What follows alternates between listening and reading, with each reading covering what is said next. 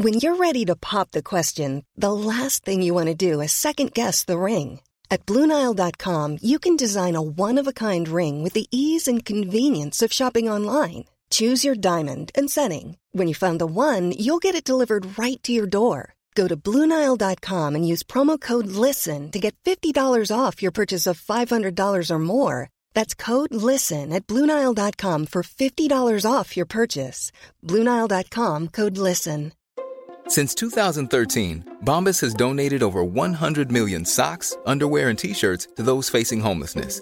If we counted those on air, this ad would last over 1,157 days. But if we counted the time it takes to make a donation possible, it would take just a few clicks. Because every time you make a purchase, Bombas donates an item to someone who needs it. Go to bombas.com/ACAST and use code ACAST for 20% off your first purchase. That's bombas.com/ACAST, code ACAST. The year is 1980. Sydney's streets are filthy, running rampant with crime and corruption. Puberty blues is onto the cinemas, Ice House is blaring on the stereo, it's humid and dangerous, and a young man has decided to join the police force to fight crime. That man, of course, is my dad. Loose Units, the podcast, was created to tell the cases that wouldn't fit into my first book, Loose Units. But Loose Units was a series of fantastical tales that I wrote based on the real crimes my dad solved on the force back in the early 80s. So this season, Dad and I are finally going to go back to the year 1980, and each week we'll be going chapter by chapter through Loose Units, the book, and Dad will tell us the story behind my version of events. It'll be thrilling, revelatory, and as always, very, very loose. Welcome to Loose Units Origins. Hello and welcome to Loose Units Origins, the weekly true crime podcast where I sit down with my dad and we talk about stuff he did. Anyway, Dad, I want you to cast your mind back in time to about August 2018. Can you do that for me? No, I can't. Okay, well let me assist you. So it's August 2018 and Loose Units, the book, has just come out, and you and I are waiting to go onto Studio 10. So we're over at the Studio 10 studios, and we've been shown through, and we're waiting for an ad break to come up. We get ushered in, we get mics put on us, we've both dressed very nicely, and then we get sat down at a kind of semicircle shaped table, and I think friend of the show, Michelle Laurie's there, and a couple other people are there, and then Joe Hildebrand is sitting at one end of this desk. And halfway through, I would say, the second sentence that we've uttered, Joe Hildebrand kind of tries to do a gotcha moment and asks you about Roger Rogerson.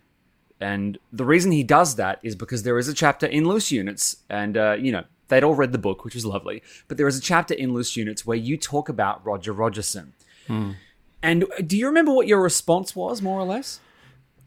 Well, I remember that it was live television. Yes. And with a studio audience, by the way. There was probably with an audience. 30 people on those little kind of tiered chairs across from us. Yep. Yeah, it was quite surreal. Yeah. Your first time doing media, doing press. Quite nerve-wracking. Mr. Hildebrandt. Yeah. He was to my left. Mm-hmm. Now, the thing about live television, in case no one knows, is that you're looking at, I think they had three cameras. Mm-hmm. So I'm looking at, I guess, the camera that's sort of got a little light on top, and I think they tell you, they go, look, just so you know, try and look in the direction of the one with the red light, the big red light on it. So I'm sort of pretty nervous, and because it's live, I mean, it's going out to a big audience. But here's the thing: when people are at home watching live television, there's generally they might not be actually watching me talking. They can hear me talking, but they might be watching a piece of film footage or archival footage in this case, which I didn't know about. So the people at home are listening to me talking, but there's footage of Roger Rogerson. And then the guy on my left, Hildebrand, he says to me, he asked me I thought it was a pretty ballsy question. He says to me, in essence, do you have any stories about Roger Rogerson? Are you prepared to sit here on national television and, spill your guts about something. And I was taken aback by the, I would say, naivety of the question. You think it was naive, or do you think it was just kind of very in keeping with the kind of... I think it, to me, from my perspective, Paul, and I'm not a media person, but I wasn't overly impressed with the question. People can watch this, by the way. We've put it on the Facebook page and on YouTube, so you can watch the question being asked. And you took it so well. I mean, and your response was great. And you've told it to me a few times since then. But what did you say? More or less to Joe Hildebrand? Well, I didn't look at him personally. Yeah, I stayed true to script insofar as doing what I was told to do, which was look at the television, because I'm looking at not the television, the camera, because I'm in effect looking at the people that are viewing. So I'm looking into their lives, and they're looking at me, and I paused, as I occasionally do, for effect. And I can't believe I said what I'm about to say, but I thought it was the best possible thing that I could say under the circumstances, being more than aware of Roger Rogerson's reputation. Yeah. And I just steadfastly stared at the camera and said, well, he's still alive. In essence, saying that the man's alive, he's still connected. Yeah. Why on earth would I sort of expose myself and my family to any undue... White-hot retribution is what you're saying. Yeah.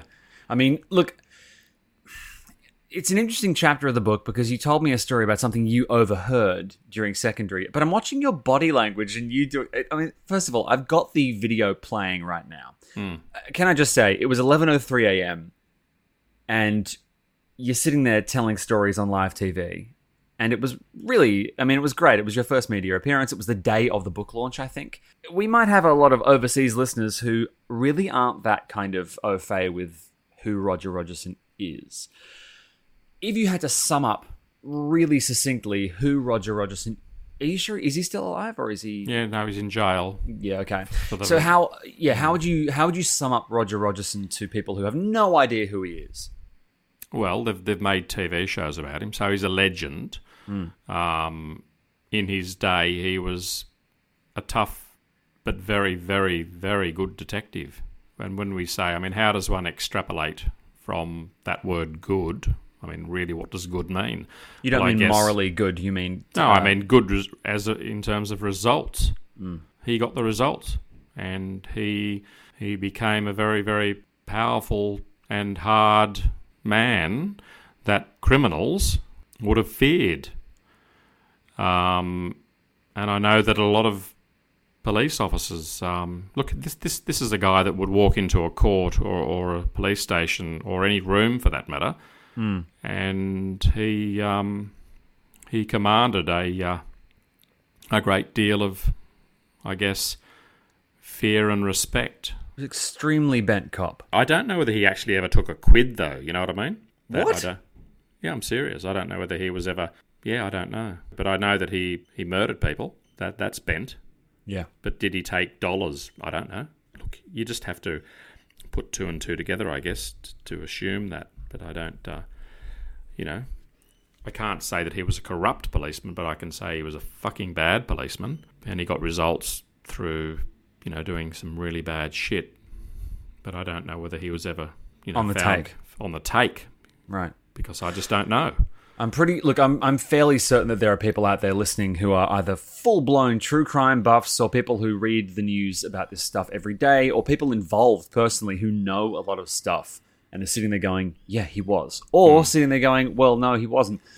But either way, the reason we are talking about Roger Rogerson this week on Loose Units is because this chapter, which is chapter 32, getting through this book, it's called Back to School. So effectively what happens when you're a police officer, Dad, and, I think we all know this by now, is that you do your training, your initial training at Redfern Police Academy, and then you go and do your probationary period at North Sydney Police Station, and you get buddied up with people like Ant-Man and Len Beater, and, you know, you work with Sue, and you kind of get a really good taste of what it's like to be a cop, yeah? Yeah. And then you go back to the academy for secondary training, which is, I believe... Well, first of all, if you go back to secondary and you've been a complete washout and you've just not done a good job during your placement, what happens? Do you then just get booted off? Do you not pass? I mean... What happens? Look, I think the objective is for everyone to pass. I think that's a given. But it's a shock going from the academy in the beginning, when you know nothing about policing, going out on the street, working with real police, going to real crimes, and really getting amongst it. And I guess that begins to form what type of a police officer you will be throughout your career. Sure. And that's why the mentoring, the buddy system is so important. Yeah. And why I got to be paired up with two fucking rejects, as far as I'm concerned.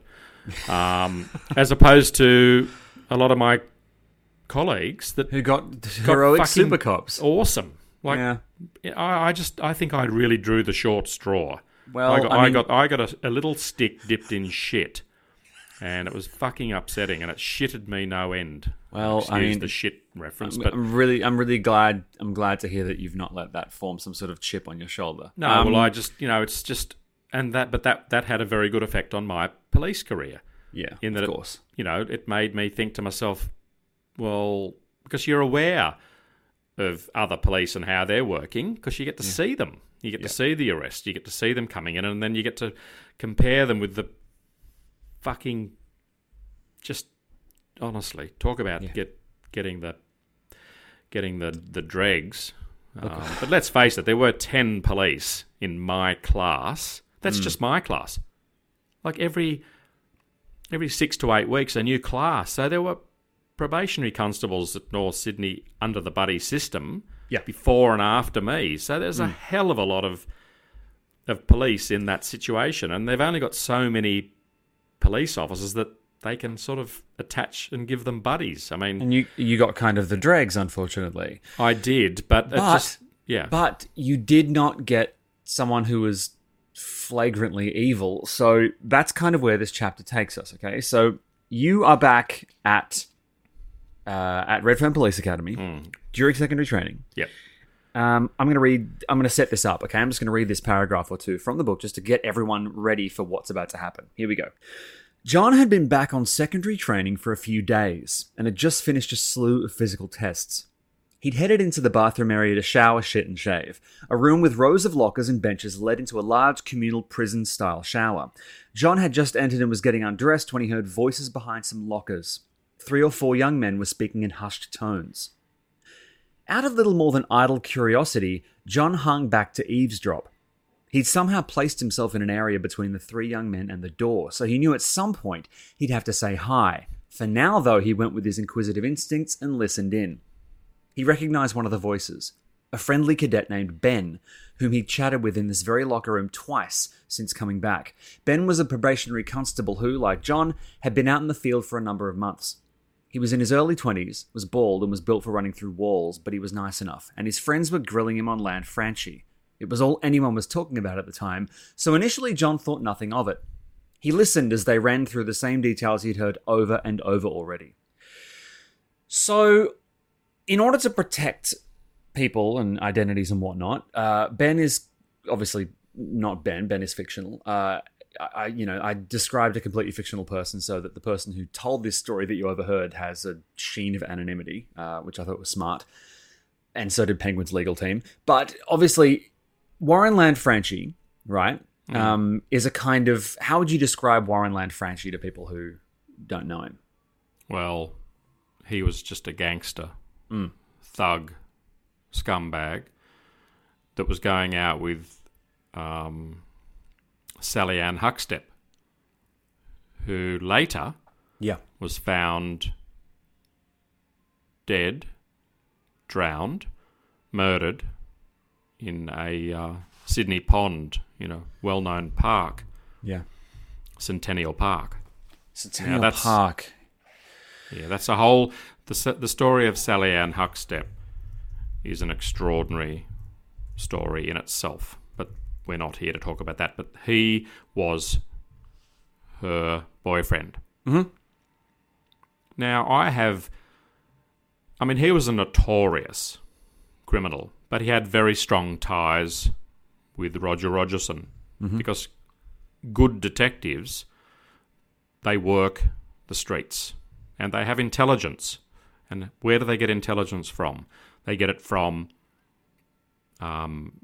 criminals that they may pay them for information, or they may just look after them. They may protect them. They may go light on them when it comes to...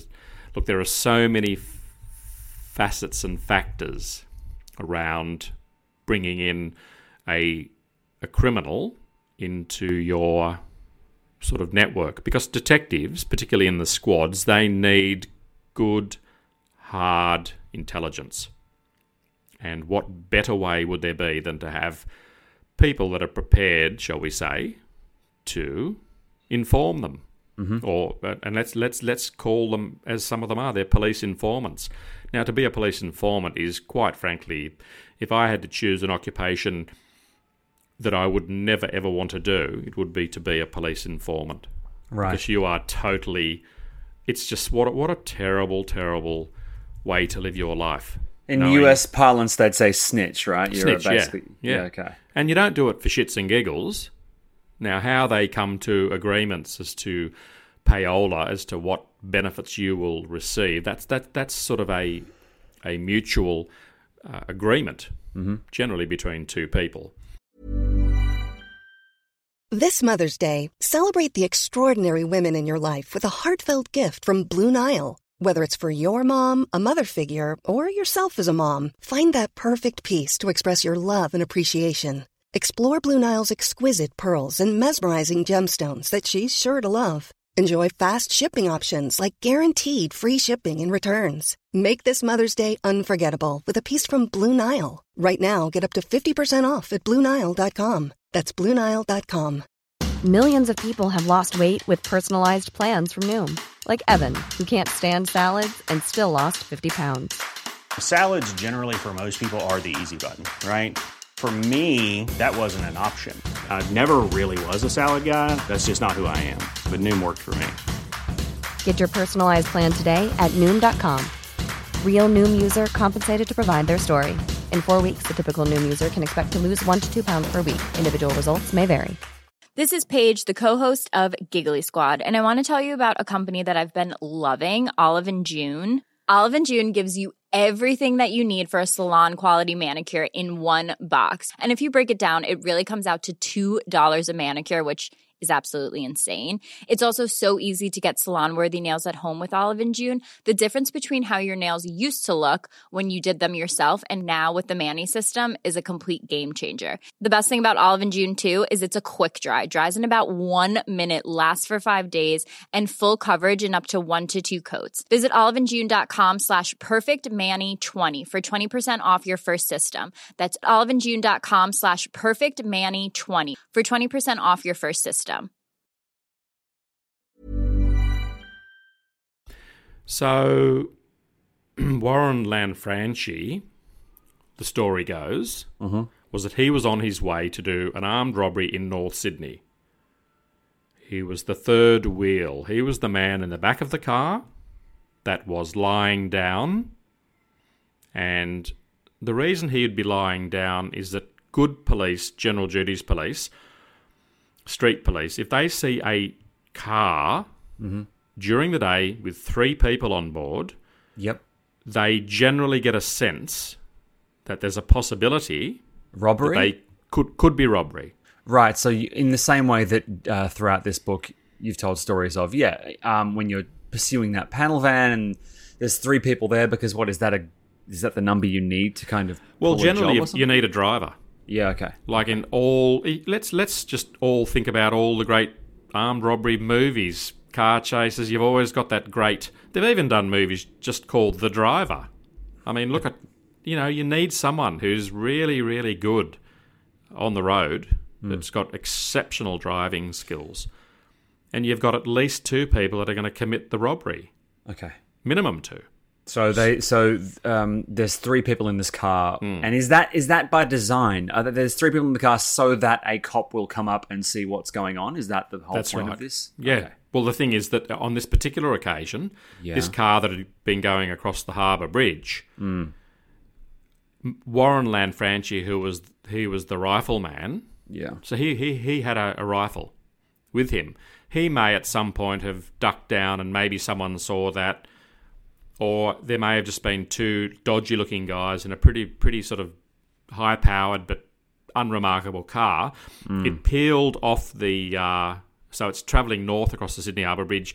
It peeled north and sort of headed up towards North Sydney Police Station, ironically.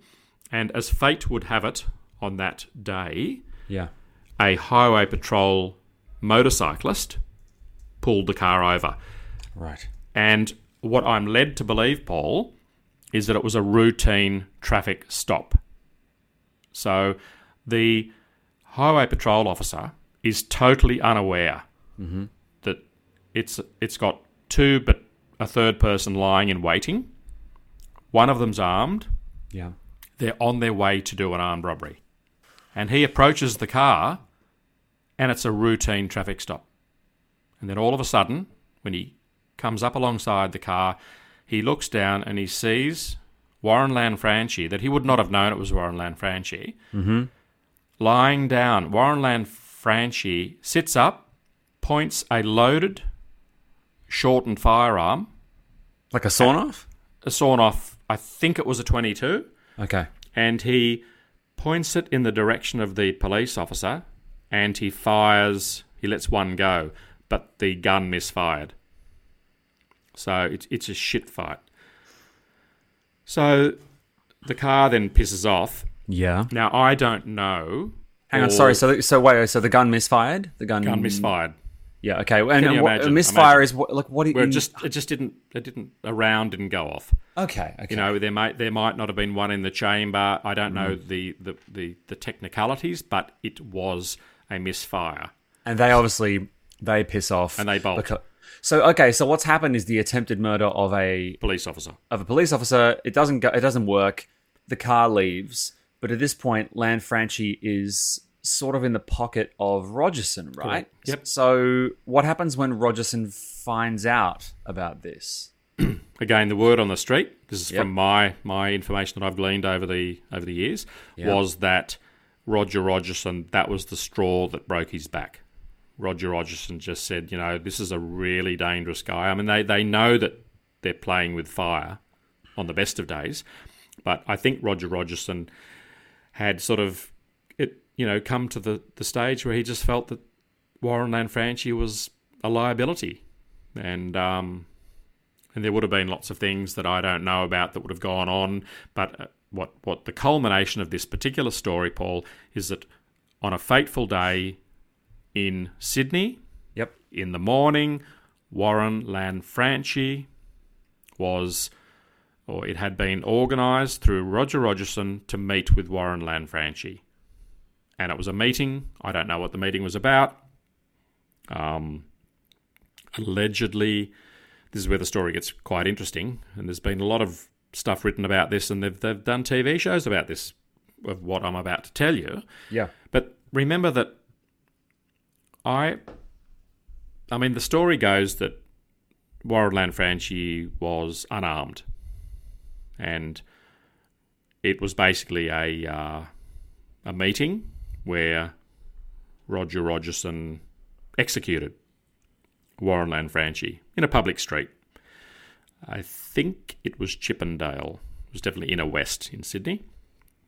And there were various people present. Yep. And, there's been a lot of conjecture over the years as to the intricacies of the story. But the thing, Paul, is that when I was in the change room at Redfern Police Academy during secondary training, and something I need to clarify with you and everyone else is that I didn't get to go back to secondary with my friends from Class 171, F Troop, because I'd gone on my honeymoon with Christine. And that delayed your And that re-entry. delayed my... And it was possibly... in life you have some sort of sadness and some regrets. And one of the sad things for me was that I didn't get to go back with my dearly beloved friends and classmates. Yeah. And it kind of made me feel very disengaged, even though there's that camaraderie. You're all in uniform. But it was a very, very clinical environment. And I guess from one perspective, one may hypothesise that you could focus on your work a bit more. I focused on my studies and my results in secondary were very, very good. I nailed it because I didn't have any real friends. And it's funny you make reference to the shaving. It's so funny, Paul, because I'm not even sure I shaved when I was in my early 20s. Isn't that incredible? I'm the Verhoeven with the hair gene. You've got it all. Yep. So I'm in this sort of Dickensian, decrepit, oldie world, 1930s, kind of really just old-fashioned timber.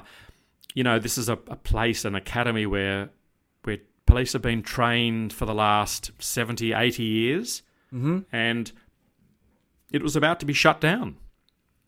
The academy was going to relocate to Goulburn, and here's something that I have mentioned before, which I think's kind of sweet and kind of surreal, is that the Redfern Police Academy that I went to, the building is still there. It's now a Taoist temple, which I think is so wonderful. Like a monastery or something? Like a religious institution, a spiritual place. And I find that quite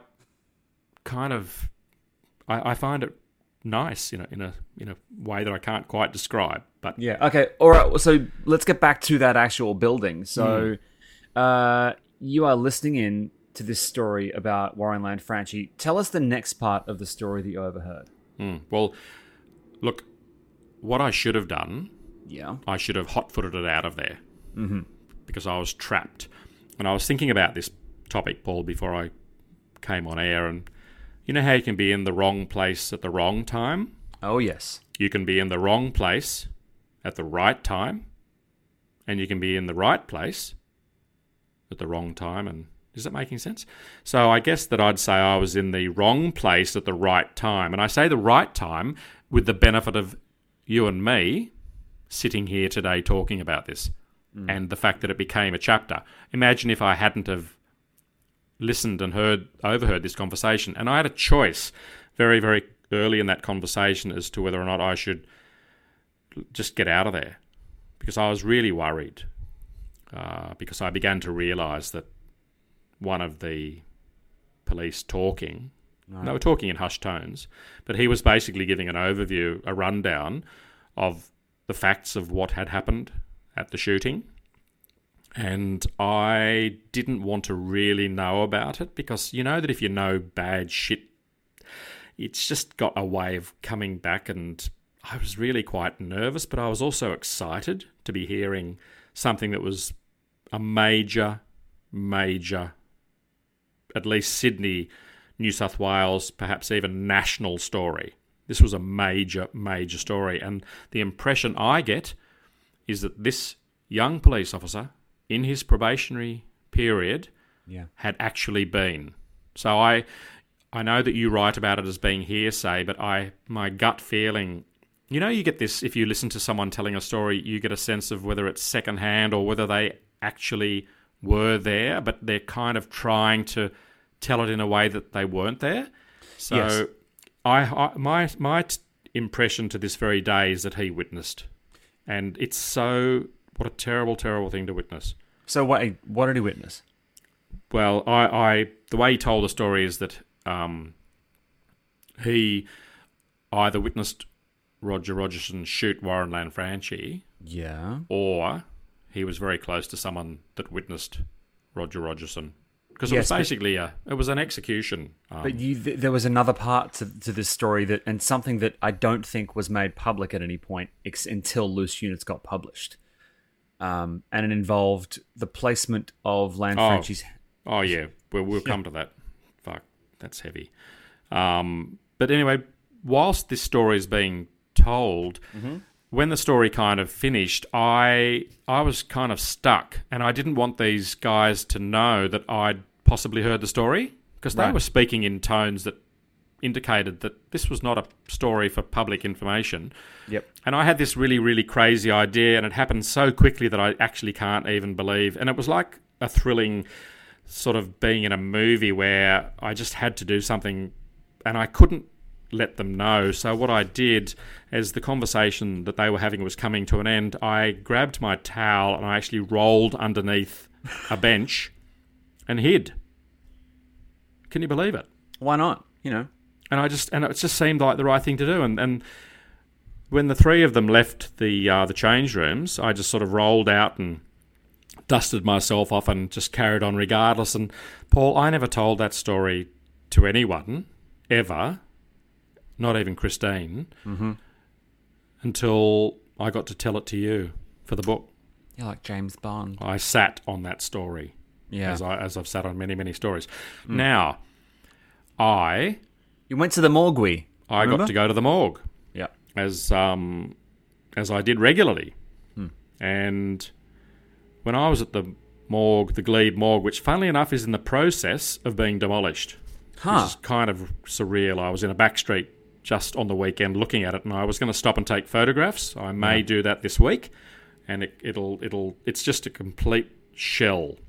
And what happened was, and this is really fascinating, is that I was invited to see the body of Warren Lanfranchi at the morgue.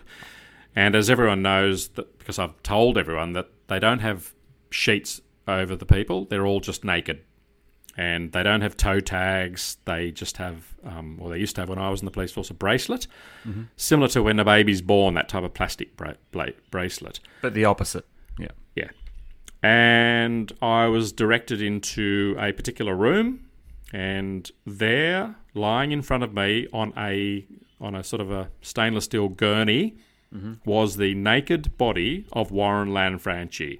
He was lying there with, from memory, 3 bullet holes. He had one in the front of his head, he had one in the side of his head, and one in his chest. Neat, perfectly concentric circular holes. No sign of exit wounds. And he was lying there. One of the most, a really, really fucking scary crim. But, and here's the rub on this particular story. Excuse the pun. Someone, and it definitely 100% would not have been anyone at the morgue, because they would have zero reason to do what I'm about to describe. Yeah. Undeniably a detective on the balance of probabilities, and if we were to take that down, sort of drill a little bit deeper, I would, in my heart of heart feeling, believe it was Roger Rogerson that got Warren Lanfranchi's dead hand, which would have had rigor mortis, and opened up the fingers of the hand and placed them around his penis, and then closed it as though he was masturbating in death. And I saw that with my eyes. And so basically you saw the you saw a stiff with a stiffy, basically. So rigor mortis would set in, and then the hand would basically be fused there, wouldn't it? And someone had done that. And it was just, I just stood there, and and the reason I was shown the body is that the staff member felt that I would find that kind of funny. Well, I didn't find it funny at all. You're in your early 20s and you're looking at dead bodies that have been basically posed. Do you think this was retribution for the attempt of So I'm just reading from Wikipedia here. Rogerson was responsible for the 1981 shooting death of Warren Lanfranchi. During the inquest, the coroner found Rogerson was acting in the line of duty, but a jury declined to find he had acted in self-defense. However, it was alleged by Lanfranchi's partner Sally Ann Huckstep and later by Nettie Smith that Rogerson murdered Lanfranchi as retribution for robbing another heroin dealer who was under police protection and for firing a gun at a police officer. Okay, so that second part is what you're talking about. Yeah. Do you think the hand around the codger was basically you know, it was a fuck you for messing with the police. 100%. No doubt about it. I'd love to know. Look, Roger Rogerson is still alive. Yeah. He's in jail for the murder of Jamie Gow, a heroin dealer. And wasn't there a student involved in that? No, that is the student. Oh, okay, That's the young Chinese student, and there was also so it also says here, Rogerson was dismissed from the police force April '86. He was subsequently convicted of perverting the course of justice in relation to $110,000 deposited by him in bank accounts under a false name, and then he spent 9 months in jail before being released on bail. And this is after all the kind of Sally Ann Huckstep murder stuff. He killed someone called Michael Drury. He didn't die, though. Didn't he? He got... so fellow officer Michael Drury has alleged that Rogerson was involved in his attempted murder. Drury claims he refused to accept a bribe Roger Rogerson offered in exchange for evidence tampering in a heroin trafficking deal. This guy sounds fucking bent. I don't know why this equivoc... Jesus Christ. No, okay, so... Super scary. And to tie it back, this is the guy that is still alive. So when we do our first press appearance on Australian live morning television, this is a fucking morning show. This is light entertainment. Joe Hildebrand basically tries to gotcha over it, and you parried this beautifully. But basically what we're trying to say here is that you, in your early 20s, have overheard a story, which in the book, I tried to make it sound like it was heard from a friend who heard it from a friend who heard it from a friend. But just to clarify, when you told me this story, you said to me, this guy, I'm pretty sure, was there. You said there were too many details for it to have been secondhand. Oh, yeah. No, it was heavy, super heavy. Yeah. And I was mature enough and aware enough and sort of keyed in enough to know that this was fucking heavy. And I just thought, if these guys come around the corner and see me sitting there, you just don't know. You don't know how far these things reach, and I needed to look after number one. And then to top it all off, as if that's not enough in this chapter, Paul, I was doing my final exams during secondary training in this bloody gargantuan. They used to have these dividers that could open up the rooms to create this monster room with like 200 police. We're all sitting there, and it was a weekday afternoon, and Christine had been transferred to recruiting, where she was, working away Monday to Friday, 9 to 5. Yep. We'd come back from Fiji probably 6 to 8 weeks prior, and hence me missing out on my opportunity to go back with Class 171. I, in effect, went back with Class 172 or 173, God knows. And the vibe was just totally different. It was just weird, and I didn't really kind of enjoy myself that much. But as I said, I put my head down. I'm right in the middle of this major examination, and weirdly, a very senior officer came into the classroom, found out where I was sitting, came up to me, whispered something in my ear, words to the effect, there's a constable from police recruiting, needs to talk to you urgently. It must have been bloody urgent, because you don't get to do that in the middle of a final exam. And I went out into the corridor, and there was a phone there, and they'd patched it through from recruiting. It would have been an internal police line. Yeah.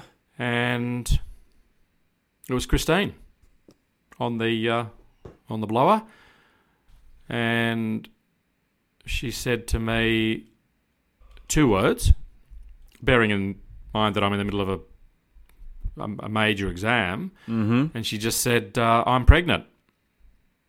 Crazy. And I was kind of, wow. And that's me, isn't it? And that's you. So that's technically my first appearance in the book. Isn't that surreal, Paul? I don't know whether she actually knew I was in the middle of my final exams, which is super, super serious. But that news kind of, but it made me feel good. I was excited, and I think I went back into that exam with a spring in my step, feeling good, very positive. Yeah. And I kicked ass in the results, and that's an event that occurred.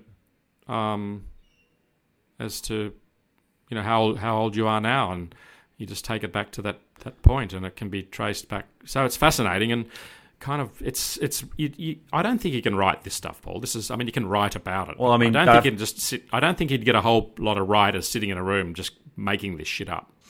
No, I mean, one of the fun things about writing these books is I get to base them on things that actually happened, and the things that actually happened were fucking nuts, crazy go nuts, to quote dear Strong Bad. Anyway, Dad, these are great stories. I really enjoyed this episode. I think next week's going to be a real cracker, but later this week we're going to do a loose ends. As usual, it's going to be really, really fun. Booktopia has Electric Blue on sale right now. Right now you can get your copy of Electric Blue cheap, so head across to booktopia.com and grab Electric Blue while it's on sale. I know a lot of you have been waiting for it to go on sale, and it's finally gone on sale, so grab it up. I think that's all the time we have for this week's episode, though hopefully we don't catch any of that scalding white-hot Rogerson retribution, but it's been an exciting episode, Dad. Thank you so much for joining us again this week, and we'll see you later this week for more Loose Units. Bye, everyone. Bye. Here's a cool fact. A crocodile can't stick out its tongue. Another cool fact, you can get short-term health insurance for a month or just under a year in some states. United Healthcare short-term insurance plans are designed for people who are between jobs, coming off their parents' plan, or turning a side hustle into a full-time gig.